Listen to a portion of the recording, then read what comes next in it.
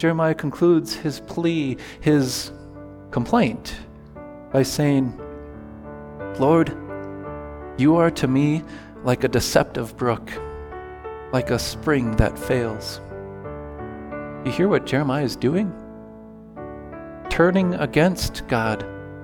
The God that he turned towards, the God that he claimed to worship and to follow and to love, now he's turning against him because he must bear suffering.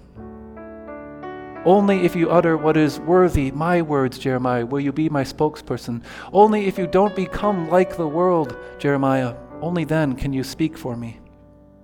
And then the promise. I will make you a wall to this people, a fortified wall. And yes, they will fight against you, but will not overcome you. The following message is from Rock of Ages Lutheran Church in Payson, Arizona, September 3rd. Jeremiah 15, verse 15 to 21. The story of God's people is one of bearing crosses, trials. We see that. Just look back in the Old Testament, and one of the most prominent characters, people we see in the Old Testament, is they're thrown into a pit by his brothers because they hate him. For no particular reason, just because he mentioned he had a vision from God in a dream, he's thrown into a pit, despised. And then, yes, God blesses him. He has his cross lifted for a while as he's brought to be the manager of a household, as Joseph is blessed by God, it says. But then, sure enough, all he wants to do is honor the God who gave him so much, and once again, he's thrown into prison for trying to avoid sexual immorality. Of course, Joseph is just the prominent listing of a beginning of people we see, the people of God, bearing crosses. We're going to look at today a prophet, Jeremiah, who also was thrown into a pit because of what he bore, the name of God, and because he wanted to serve his God. And we see throughout the pages of Scripture, until this very day, God says, you will bear a cross. Maybe that's not the church that many people look for, and it's not the church that people really want in this world. But whether you accept it or not, we will see just how wonderful it is that this is the church God wants. A church that takes up its crosses. We see in Jeremiah 15 that Jeremiah is rejected by the people. He is carrying God's word, and he comes to what you might describe as a breaking point. As we read here in chapter 15, he has carried the message of God. The people have heard him declare, "Thus says the Lord." And now Jeremiah is seemingly at wit's end. The suffering, the persecution becomes too much. So he pleads to God, "Lord, you understand. Remember me and care for me. Avenge me on my persecutors. You are long-suffering. Do not take me away. Think of how I suffer reproach for your sake." Maybe this type of a plea feels somewhat familiar. When we face hardships or trials in our life, we say, "God, don't you know? You understand what's going on, right? Care for me." And Jeremiah throws in that little bit of extra that we maybe like to throw in sometimes. I suffer reproach for your sake. In other words, God, you see me suffering, right? And you know I'm suffering because I'm trying to follow your word and proclaim your name to this world.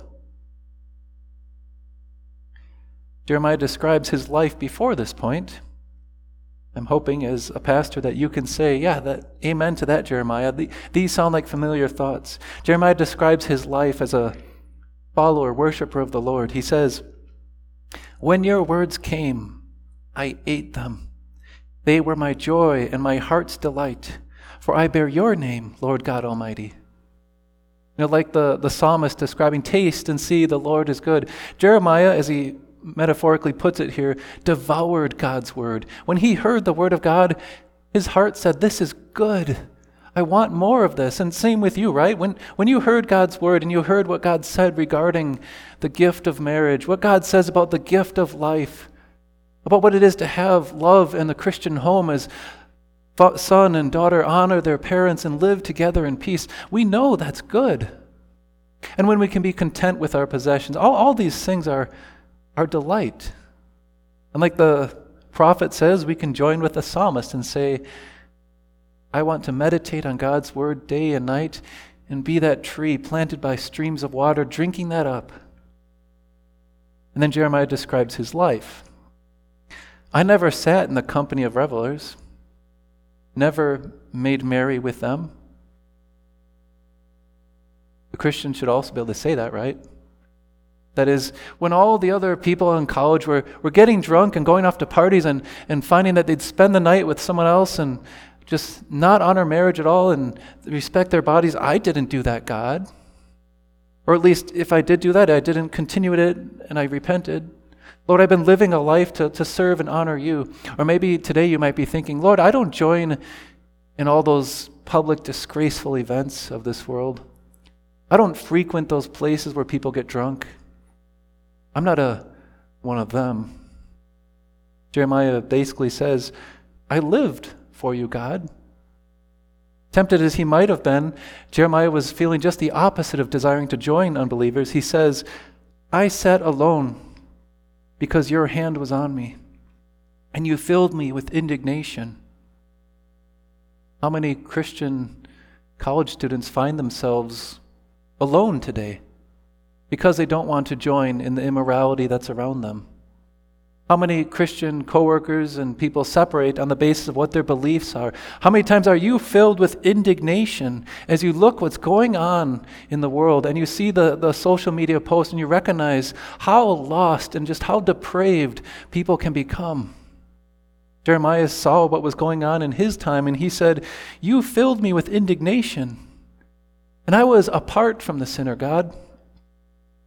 See, all that's not bad, right? If the Christian is filled with righteous indignation at the depravity and sin of this world, if they hate what is evil and love what is good, that's a good thing, right? And we should devour the word of our God. We should find ourselves driven to eat his word up and to live according to that word like Jeremiah does. But Jeremiah had an expectation that couldn't be met. He was suffering. So he pleads to God. Now that he's made his case on who he is, he says, why is my pain unending and my wound grievous and incurable? Maybe you feel that way. When you've lived a life serving God, you didn't join with those immoral people around you. You didn't revel with them. You didn't night after night decide you were going to go out and get drunk. You decided to live a quiet life serving God, even if that meant sometimes you were isolated, alone, maybe filled with righteous zeal and indignation as you see what's happening around you. But then what happens when your life becomes hard, even when you're serving God? When you're like someone like Joseph, who was thrown into prison because he fled from sexual immorality. Or you're like the college student who's made to feel like such an outsider, mocked and ridiculed because they stand for truth, or they speak up for the word of their God, or it's known that they attend a conservative Christian church. Why is my pain unending? Maybe the persecution you faced hasn't been like Jeremiah's, who literally also would eventually find himself left in a pit for dead. But I'm sure the thought has been there. See, it's not wrong for Jeremiah to come before God and to list all the things that he delights in God's word. He's kept that word. He's filled with God's Spirit, and he doesn't want to join in sin. He does not want to sit in the seat of mockers or stand in the path that sinners walk. He doesn't want to join in the counsel of the wicked. But the problem is, Jeremiah is listing those things, bringing them before God as if that means he deserves to have a life of ease, as if God owes him one now. And he's turning against the God who gave him his word to devour and to eat. Jeremiah concludes his plea, his complaint, by saying, Lord, You are to me like a deceptive brook, like a spring that fails. God, you let me down. You are like that water that promises that it's going to give me something, and it dries up. You hear what Jeremiah is doing? Turning against God.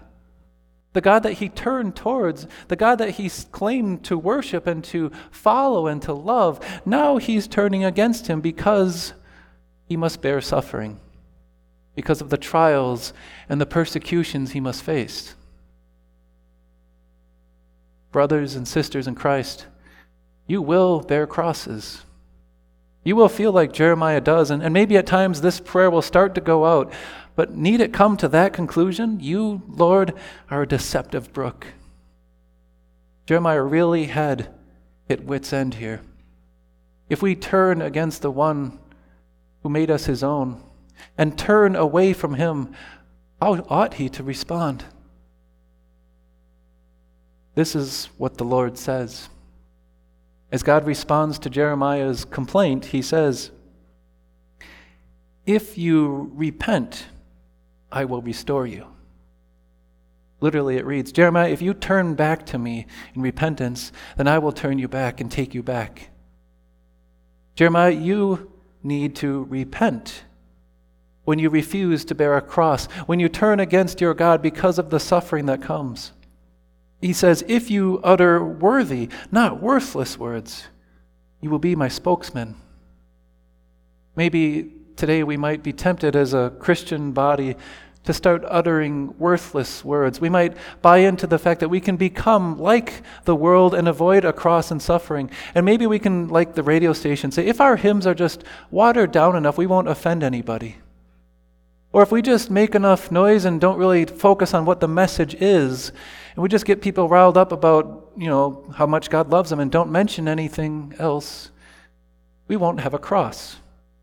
Because no one will be bothered by our message. No one will find the problem of sin. There'll be no indignation or righteous zeal. But God says to Jeremiah, you'll only be my spokesperson if you utter worthy words, not meaningless, empty words. And then he goes on to say, let this people turn to you. You must not turn to them. In other words, Jeremiah, don't become like the world or desire to be like them. They should desire to be more like you. They must turn to be like you are, Jeremiah. If the church that this world wants is one which avoids persecution, it will try to be more like the world. It will say, if we just don't talk about abortion and we become like the world, then we'll be fine. If we don't really deal with sexual immorality and we just let people love, then we can be more like the world and we can be more comfortable. And if we want to be more like the world, we can avoid all sorts of pains and crosses. You, Jeremiah, must be not like them. They must be like you. The church God wants is not a church that becomes like the world, but rather a church that stands out from the world, a church that is salt and light in this world of sin and darkness. A church that God wants is a church that carries that message of His word despite the attacks, despite the trials and the crosses that will come as it bears the name of God. Jeremiah is told, you will bear my name, but only if you repent. Only if you utter what is worthy, my words, Jeremiah, will you be my spokesperson. Only if you don't become like the world, Jeremiah. Only then can you speak for me. And then the promise. I will make you a wall to this people, a fortified wall. And yes, they will fight against you, but will not overcome you. For I am with you to rescue you and save you, declares the Lord. Jeremiah is told not only to repent, to utter worthy words, but he's told the Lord will then promise to protect, defend, and be with him, and rescue him. The church that God wants is one where we take up our crosses. Jesus said so much to his disciples. If anyone wants to come after me, they must take up their cross and follow me. We saw how Peter, the disciple, didn't want that type of a church. Maybe sometimes we're tempted to not want that type of a church. Or maybe like Jeremiah, at times tempted to complain or turn against God when that suffering comes. But that's the church God wants. And praise him for that. As the Son of God came down, you can be sure the devil wanted him as he worked through Peter to turn aside from suffering. The devil wanted Jesus to give up the fight against evil and to do whatever it took to avoid suffering, to lay down the cross, literally. But the Son of God came, and he said he had in mind the things of God, and the church God wanted was that he would bear suffering.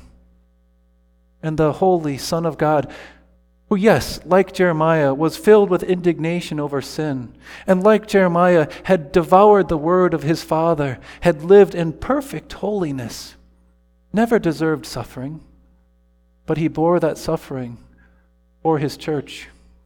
And he kept the will of the Father, which involved bearing a cross, and in doing so brought glory to the Father, covered the times and the sins when Jeremiah needed to repent, the times when we needed to repent. And he promises us, because of the sake of his Son, because we bear his name, we are now his forgiven people, and we are now his spokespeople. We now have the privilege of bearing crosses, no longer for sin, but to bring glory to God as we bear the fight to proclaim his word in a hostile world. And as we do that, it's marvelous, but God does this. He says, they must become like you. Those who were persecuting Jeremiah, you can be sure some of them saw and heard the message, and God worked his purpose. Those who persecuted the disciples, even a man like Paul, who turned against them, became like one of them because they endured suffering for the sake of Christ, who endured all for them. And I don't know who it will be in your life, but God says to you, you will utter worthy words. Don't become like the world around you. Don't set aside your cross, but the Lord will fight for you. He already has won the victory, and now as you bear your cross, you bring glory to your God, because that's the kind of church God wants, until all of us become more and more like his Son, and like him will graciously be raised to life, and our crosses will be gone, as we eagerly await, as we read Paul says, eagerly await that redemption, when our crosses will be behind us, and we will enjoy the crown won by our Lord. What's the church that God wants? A church that takes up its crosses, follows Christ from cross to crown and glory.